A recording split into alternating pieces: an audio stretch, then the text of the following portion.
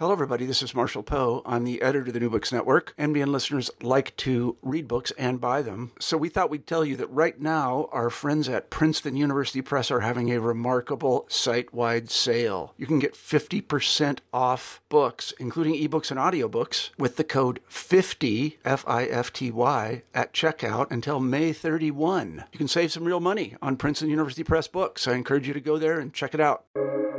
Welcome to the New Books Network. Welcome to New Books in Japanese Studies. I'm one of your co-hosts, Sami Siddiqui. Today I'm speaking to Professor Robert Tierney about Tropics of Savagery, the Culture of Japanese Empire in Comparative Frame. Tropics of Savagery was published by the University of California Press in 2010. Dr. Tierney is a professor of Japanese literature at the University of Illinois, Urbana-Champaign.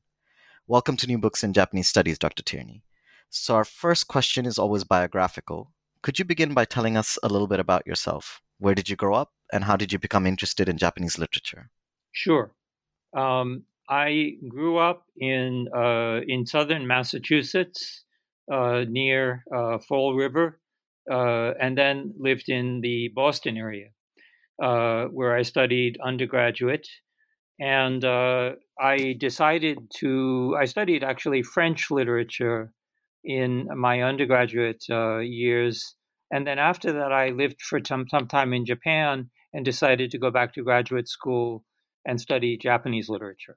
So that's in a nutshell where I'm coming from. When I was in graduate school, I was doing Japanese literature, undergraduate French literature, which is one reason why I guess I'm a comparativist. That makes complete sense in the way, how your trajectory took you to this book. That's great. Thank you so much. So could you tell us about the genesis of this project? What made you want to write this particular book? Yes, it's a development of my my doctoral dissertation, which I did at Stanford. I completed my degree in 2005, and I wrote the book the next few years after graduating when I was working at the University of Illinois. I guess the project has a older the beginning because I really came to this topic while I was a student in the graduate program at Stanford. And I took a course, I think the first year that I was at Stanford, on the Japanese Empire that was taught by Peter Deuce. And that made me think that maybe what I wanted to do, my own research, was to look into the Japanese Empire and study its culture, study the literature that came out of it. I remember reading a comment, I think by Marius Jansen, that the Japanese Empire produced no Kipling or produced no great writers, no great cultural products came out of the empire. And I was interested in that statement, but I was also somewhat skeptical about it and thought that maybe simply this topic had never really been studied. Great. Thank you so much. That's fascinating to hear that this came out of those sort of graduate classes. So now getting to the content of the book, could you begin by explaining what you mean by the title, Tropics of Savagery? Yes. And the subtitle, The Culture of Japanese Empire and Colonial Frame, as it gets to the heart of your book? In comparative frame. Yes. Yes. The title, and both have a meaning, I think. So the Tropics of Savagery had to do with the identification of, especially in Western discourse, but even in Japanese discourse, of savagery with the tropics. So that was one reason for the topic. And of course, the word tropics has a kind of double meaning, and I'm using it in the sense that Hayden White refers to tropics of discourse, that, in other words, tropes. Because actually what I'm looking at is tropes of savagery, in addition to something that is sort of set generally in the tropics. The two places that I look at are sort of tropical. As far as the culture of Japanese empire in comparative frame, one of the ambitions, I think, of the book is to try to fit often the Japanese empire, particularly not so much now, but at the time that I began my graduate study, was sort of overlooked in most international or global studies of world empire. And as I said, I think this has changed over the last couple of decades, but certainly when I was studying, it seemed as though the Japanese Empire was a bit of an exception. It was studied sort of in isolation. And my attempt is to sort of fit Japan in a kind of comparative frame. Japan as a colonial power in comparison with, England, France, other countries, and to also fit Japan within, I think, a post-colonial theory, which primarily, the empirical cases upon which most of the theory is based are actually based only on the English Empire or perhaps the French. And Mm-hmm. so one of the things that I think I'm trying to do in this book is to, by putting it in a comparative frame, to also challenge some of the ideas in post-colonial theory, to kind of to make it a what if post-colonial theorists had considered Japan instead of England as the paradigmatic case of empire. And it's one of the purposes of the book. And I think, I think this is also maybe other writers who've written about, let's say, the German Empire or the Spanish Empire have also, I think, recently started to question some of the theoretical constructs of post-colonial theory and to better situate their own field of study. This was one of the ambitions of my work. Thank you. Now, sticking with sort of methodological questions, you discussed James Clifford's argument that every ethnography about another culture is also an allegory about the ethnographer's own culture. Mm-hmm. Could you talk about how you read allegory within, Japanese colonial literature as a way to understand Japanese imperial culture? Yes, I think allegory comes up in many different ways in this topic, and part of it is when James Clifford is writing, he's also writing about the ethnographer, the writer about another culture, and so I would include myself in this as well. I mean, I wrote this book in 2010, but I did most of the research about a decade earlier. And of course, I was appalled by what was going on in the United States at that time, and particularly the invasion of Iraq. And it was frankly incomprehensible to me what was going on, but also this kind of discourse about terror and which reminded me a little bit of savagery. So in some way, I think I was writing about myself in writing about this, using the Japanese case to understand my own situation as an American. But there's also, I think in the book, I talk about allegory.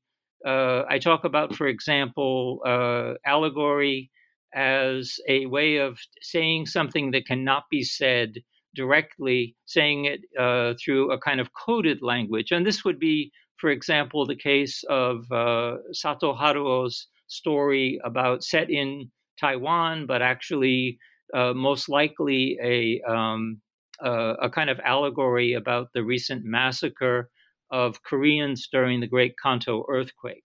So I guess that would be one use of allegory. Saying another one would be allegory as a kind of something like Momotaro, which could have several different meanings. And it could be a story about a kind of folklore story, but it could also have more kind of ideologically tinged meanings, such as an allegory about the Japanese Empire. And this is something that I explore by looking at different writings about Momotaro.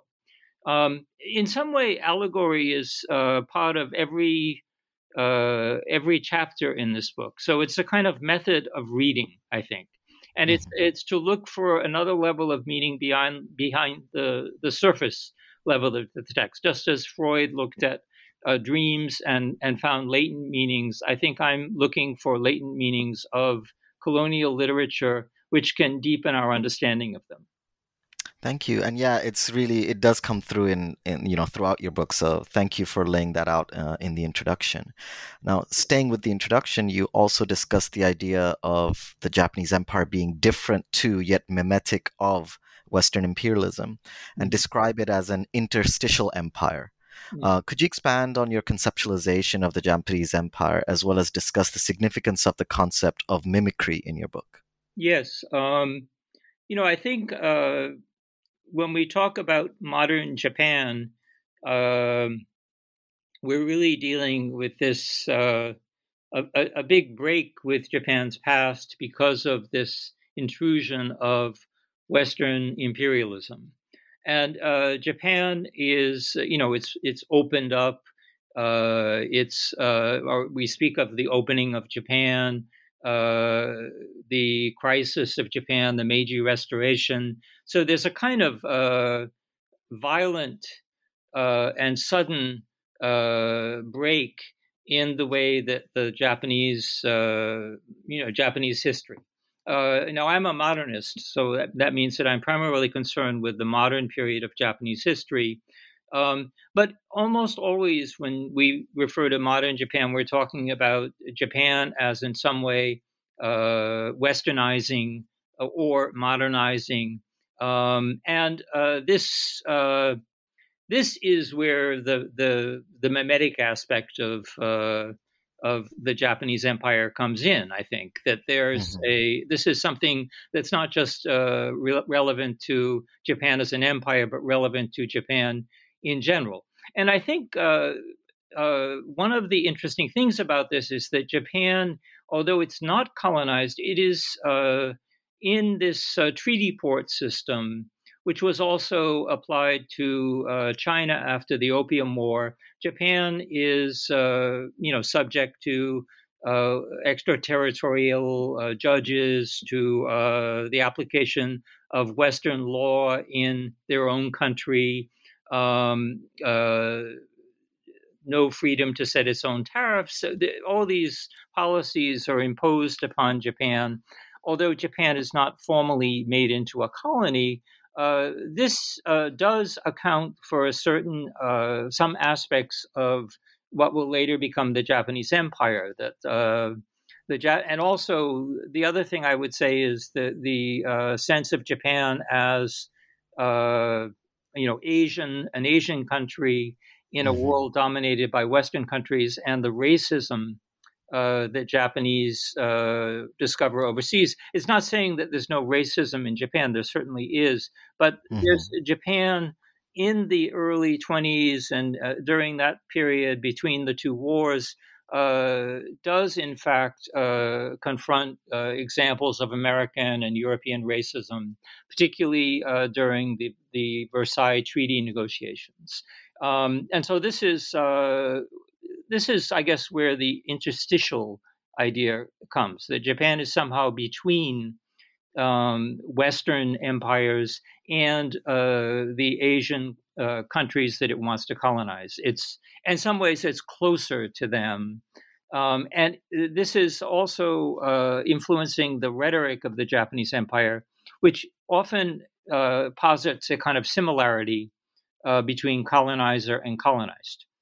And I think this is something quite different from, let's say, Said's idea of Orientalism. Thank you. No, that was really helpful. And I think the ambivalence that comes through in the rest of your chapter sort of, is captured by the interstitial empire, the idea of it being sort of in the middle somewhere. So in chapter 1, you talk about the Japanese colonization of Taiwan and focus on the trope of the savage, aboriginal headhunter, and these are all obviously scare quotes. Yes. Interestingly, you argue that in that post-30s, 1930s Japanese colonial writings not only reflected a growing disillusionment with capitalist modernity, they also illustrate a shift from the, quote, rhetoric of domination, end quote, to a rhetoric of desire. Mm-hmm. Could you explain what you mean by this and how it relates to colonial writing on Aborigines in Taiwan and Japanese occupation there more generally? Yes, I think it's interesting that Taiwan is a very complicated uh, island, and it was colonized by a number of different powers, and Japan.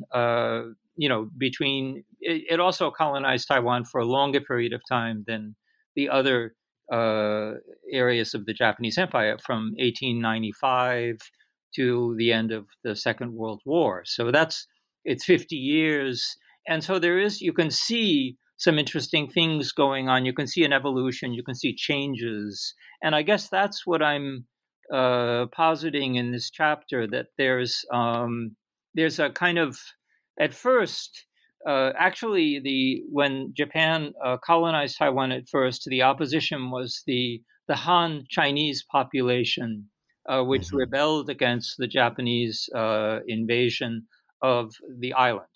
If anything, the Aborigines, who were more in the center of Taiwan, were seen as potential allies to be won over. At some point, this changes when Japan decides to take over the resources, or in the mountainous part of Taiwan, and particularly camphor. At this time, that was a major product in the world market, So at that point, then the rhetoric becomes that these people are headhunters, they're savages, and Japan sees itself as a civilizer. This is something that you see in I guess you'd call them narratives of conquest in the early part of the empire. But later on, and this is quite interesting, because there is a very huge rebellion against the Japanese in 1930, known as the Musha Rebellion, in which Aboriginal belonging to one group attack a kind of sports day and massacre more than 100 Japanese. This is, but it's after this event. Now there is a military response to this. Japan really takes over, eliminates the rebellion, kills hundreds of people, and so forth. But there's also a kind of shift in, I guess, to something more like the noble savage rhetoric. That these people are seen as somehow perhaps doomed, but as noble, and they are noble because they're natural. And so that a lot of writers, and in this respect, I think there's a lot of similarity with, stories by D.H. Lawrence or other Western writers, that this attempt to return to the body, to the physical life, to the kind of nature, to the reality of desire, and leave behind our artificial industrial civilization. This is something we see in Japanese, and so actually, so for that reason, the savage takes on this more positive meaning, and this is something we see in particularly the literature on Taiwan. I look at the story by Oshika Taku, and it's called actually The Savage, Yabanjin. And in that story, we can see a Japanese who is sort of wanting to become a savage, and so this is this is something that we can see in late colonial discourse. And I'd say this shift is taking place because of change. The growth of a capitalist economy, a consumer economy in Japan, a shift that's taking place in the island, events like the Musha incident, and so forth.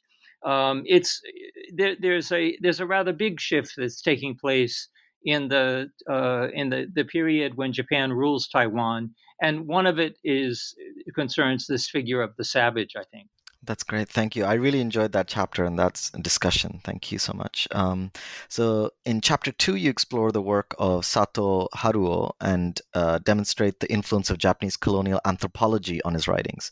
Mhm. Could you expand on this through describing your analysis of Macho or Demon Bird as an allegory about the massacre of Koreans in the aftermath of the Great Kanto earthquake? You discussed this a little bit earlier, but I was wondering if you could expand on it. Sure. Well, Sato Haruo is an interesting writer, and he actually wrote a lot of works based on his experiences traveling to Taiwan.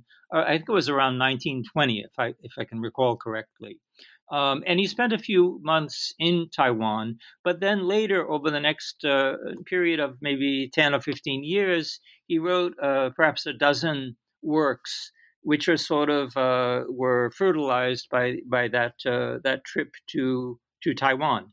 And while he was in Taiwan, he was befriended by an anthropologist by the name of Mori Uchinosuke, who lived in Taiwan for a long time and had written a lot about the different customs of Aboriginal groups in Taiwan. So he was uh, this is one thing that I sort of posit in my reading of Macho, that in some ways the narrator of that story adopts a kind of anthropological view Hmm. of the Aboriginal people and identifies himself in some ways with the ethnographer. Um, and in fact, the story of the demon bird, this bird that if you see it, you will die, and there are people that can control these birds who are sort of persecuted. So this story itself actually does come from a passage in a work by Mori Ushinotsuke, which I discovered, and this sort of changed my thinking about this story. The Hmm. other thing that changed my thinking about the story was the actual place. This story was published for the first time in Chuo Koron right after the Great Kanto earthquake. I believe it was the Great Kanto earthquake took place in September 1923, and I think it was like the next month. So Hmm. when the printing presses started running again, he published this story. And a lot of what's in the story, although he doesn't make any reference whatsoever to the massacre of Koreans in the Great Kanto earthquake, almost everything that's in this story is sort of about this notion of scapegoating a scapegoat, finding a scapegoat, and persecuting them. And so it Hmm. seems to fit this story. Rather than write about the Koreans, he's writing about the Koreans through an allegory. He's writing about them through this discussion of this primitive custom in an Aboriginal group that he read about in an anthropological work. So I guess the argument is partly this is an allegory, and partly it is a kind of anthropological analysis of this custom and an attempt to make sense of it. And I guess also a criticism Hmm. of the Japanese Empire. And I think that I guess I sort of came upon this interpretation by by really trying to figure out what this story was about. And so it took me some time to kind of put together um, what the story actually was talking about. I mean, I remember I read it in an anthology of colonial period literature. This came out about 20 years ago, and it seemed like a very interesting story, but I didn't realize uh, what the story actually meant until a long time afterwards, after doing research. Fascinating. Yeah, it's a really, really interesting reading of that text. Thank you so much. Now, in chapter 3, you shift your focus to Japanese colonial rule in the South Seas and explored Japan's famous folktale Momotaro. Mhm. Could you give the listeners a brief overview of the story of Momotaro for those who are not familiar with the story, and talk about how it became an allegory with shifting and polyvalent meanings for Japanese colonial interests and rule in the South Seas. Okay, so Momotaro is, I believe, when it was first translated into English, which I think took place early in the Meiji period, it is the story of Peach Boy. So it's a boy who is born from a peach, and this peach is floating down the river, and an old childless couple fish it out of the river, and inside they discover a young boy who grows into a very strong young boy and decides that he will conquer the island of the ogres, and sets off to conquer them and bring back their treasures with three animal retainers. There's a dog, monkey, and a pheasant.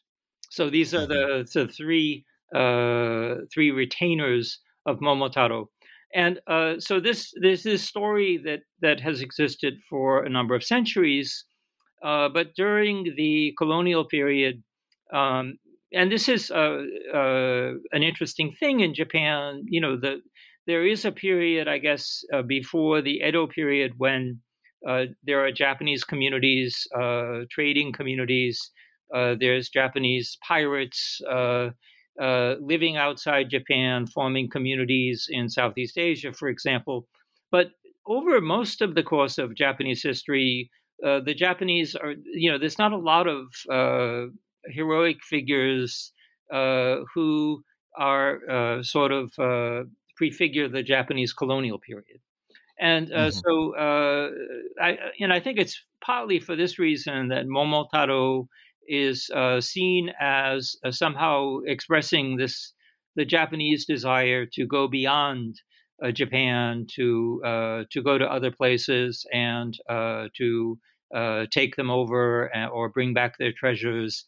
And for this reason, I think it becomes an allegory about the Japanese Empire. And there's specific figures. I mentioned in particular Nitobe Inazo, who is an important figure in many different ways in Japan, in modern Japan. But his actual his academic discipline was sort of colonial development. And there was a chair of colonial development in major Japanese universities, such as Tokyo University. And he was, in fact, the first titular professor of this discipline. In the post-war period, these become sort of the chair of economic development. But it's called colonial development or colonial policy in this earlier period. And he, in fact, is the first to kind of describe the Japanese Momotaro Shugi, this ideology of Momotaro, that this is in some ways expressing some deep aspect of Japanese culture and the sort of irrepressible urge of the Japanese to expand. And he explicitly ties it to expanding to the south. Now, there's no location of the Isle of the Ogres, of course, but for that reason, it's kind of a plastic concept that can be applied to almost anything. And I think that's what is taking place in the story. He situates it as this Momotaro expresses the Japanese urge to go to the south and to take over the tropical products in the south. And other writers after him develop this idea and even turn it into a parody of the Japanese Empire. So this becomes, again, a trope that's used throughout the colonial period to talk about the Japanese Empire. Mm-hmm. Thank you. Yeah, I really enjoyed that chapter. Having heard about Momotaro, but I hadn't, heard this reading or this sort of interpretation of it before. So I was wondering if you could read a short excerpt from the next chapter, chapter 4, of your book, and expand on your analysis of Nakajima's writings. Okay, so I'll read this. In my study of Nakajima Atsushi, I argue that this writer appropriated, quote, Western tinted glasses and used them quite deliberately and self-consciously to situate himself within a Japanese empire by looking at his colonial fiction, we discover that he was complex, a writer who had ambivalent feelings about his own place, about Europe and the South Seas, and about the Japanese Empire he both faithfully served and grew disillusioned with. By looking closely at the narrator's perspective in Nakajima's fiction, I shed light on the ambivalences and aporia that characterized the Japanese colonial gaze at the end of the colonial period. Actually, when I started to write my dissertation, I was thinking to just study the work of Nakajima Atsushi, a writer I became quite interested in, and I translated some of his fiction. Interesting. He died quite young. He died in 1942, I believe, maybe about 30 years old, and he grew up in colonial Korea. His father had a job there. He went to a school there, I think a middle school, and then he visited China and wrote a lot of his stories set in ancient China. And then toward the end of his life, he wrote two books that I was quite interested in. One of them was a kind of fictional autobiography of Robert Louis Stevenson. So he had this kind of identification with Stevenson. And in fact, he like Stevenson, he suffered from lung problems. He died quite young. And I think he saw Stevenson as a kind of romantic figure. But one of the things that probably really interested him was Stevenson's writings about the South Seas. And so he writes this biography, and then he himself quits his job in Yokohama and goes to Japanese-ruled Micronesia and lives in Palau until the start of the Second World War. And then he goes back to Japan, publishes some of these works, and dies in 1942. So this, I guess this idea of Western tinted glasses is that, when we think of modern Japanese literature, we often are going to think of things like, the theater, the modern poetry, the novel, short stories. We're thinking of essentially Western forms that are adopted by Japanese. And another thing that's adopted by Japanese is this idea of looking at the world through kind of Western glasses.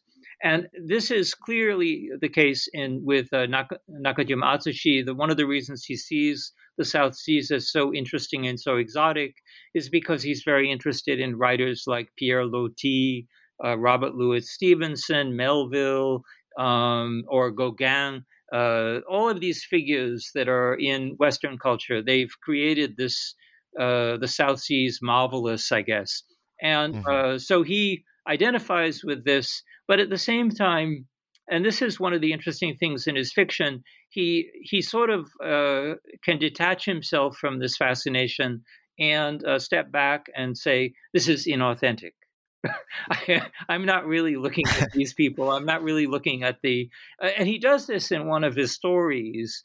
And I think when we read his stories, we can kind of see he's trying to figure out his own place as a Japanese imperialist, as a Japanese colonial official, which he was when he was in Palau, and situating himself with regard to both Europe and the South Seas.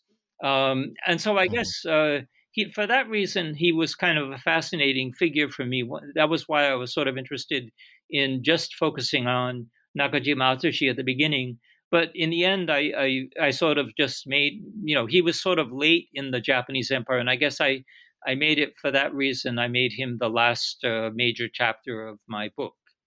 That he was the other periods, like Sato Haruo was sort of in the Taisho period, a kind of liberal interlude in the Japanese Empire. And then the first chapter is looking sort of at the earlier period, the conquest of the mountainous parts of Taiwan.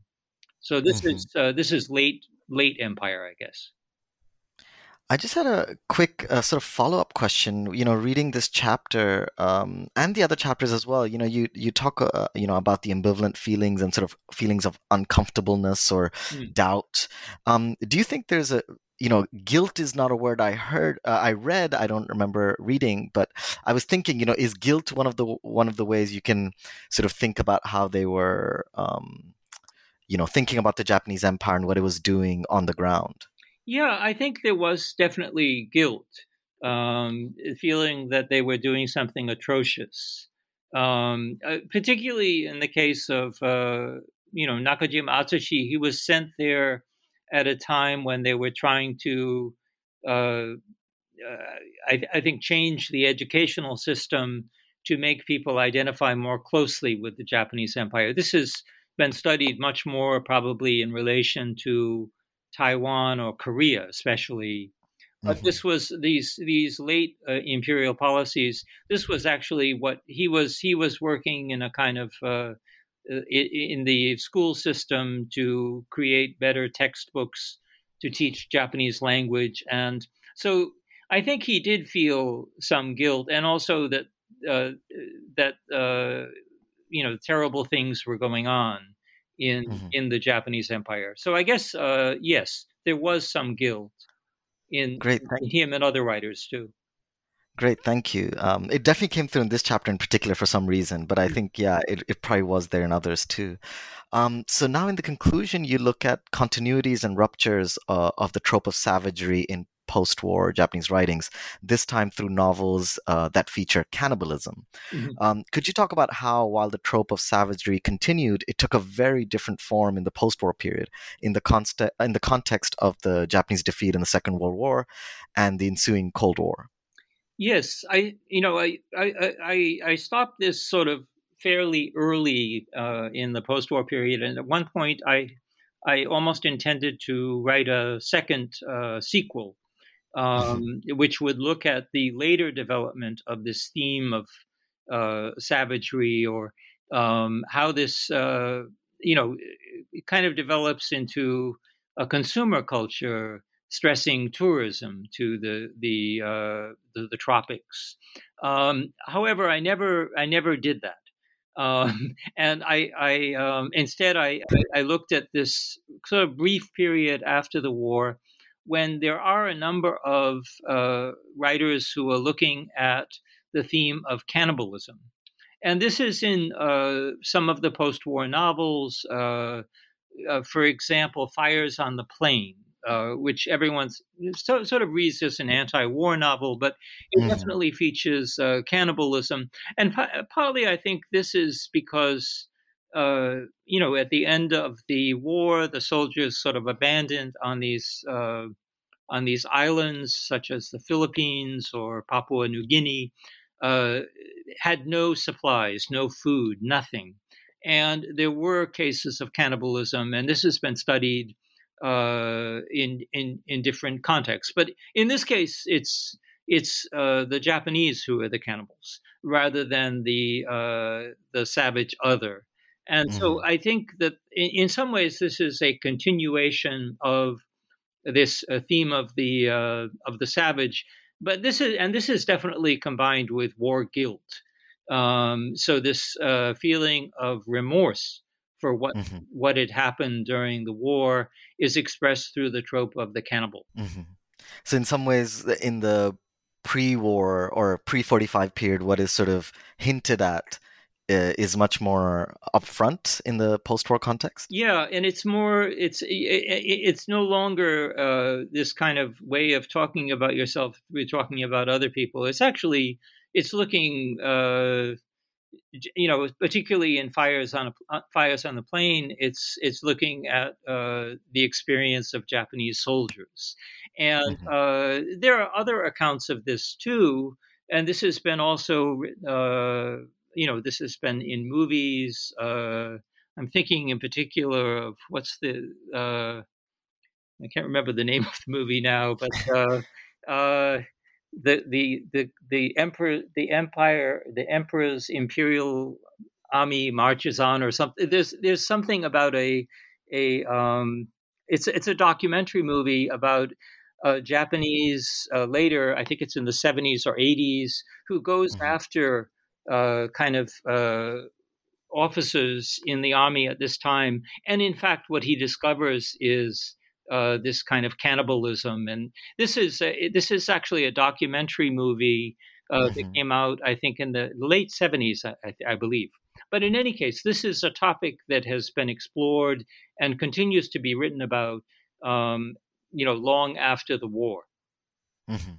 Great. Thank you so much. So before we end our discussion on your book, I was just wondering if you had any general thoughts about the relationship between the fields of history and comparative literature. I recognize these, fields are the boundaries are a lot more porous, and there's a lot of sort of borrowings.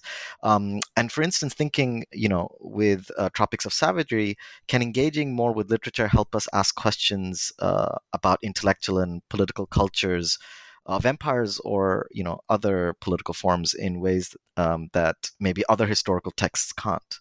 Yes, I think that that this book, although it is primarily an intervention in the field of literature, and the main texts that I look at are literary, I also I have a kind of cultural studies approach to this, that I'm looking at this literature as a type of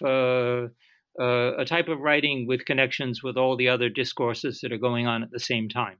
So, for that reason, I think for example, in the chapter on Sato Haruo, I look at the beginning of Japanese anthropology, and then I try to relate it to that story. In Momotaro, I'm looking at folklore, and in almost every chapter, I'm trying to trace the history of something and show how it was inflected by imperialism.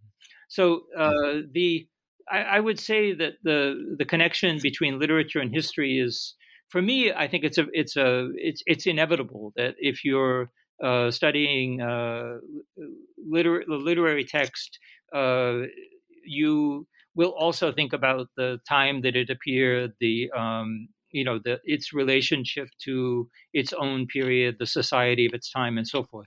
And this is something that I'm definitely doing. So I do consider myself then someone who has a historical approach to literature.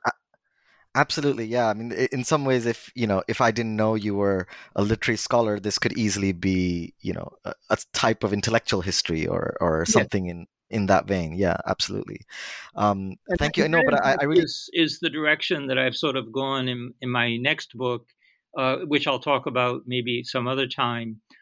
Yes. I think that it's also it's more implicit maybe in my book Tropics of Savagery.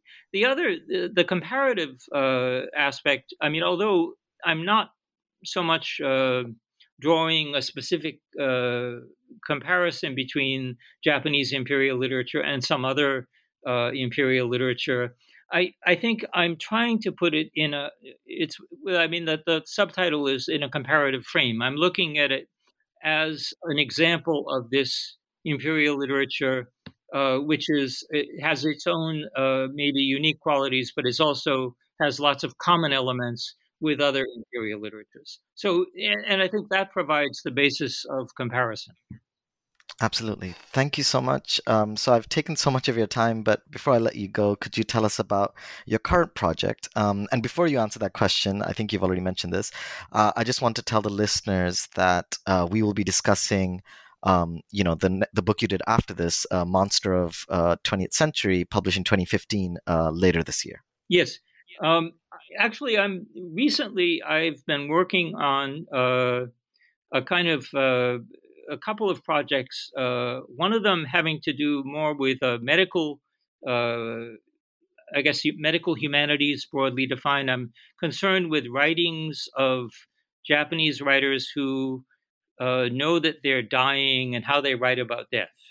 And so that's one project that I'm looking at.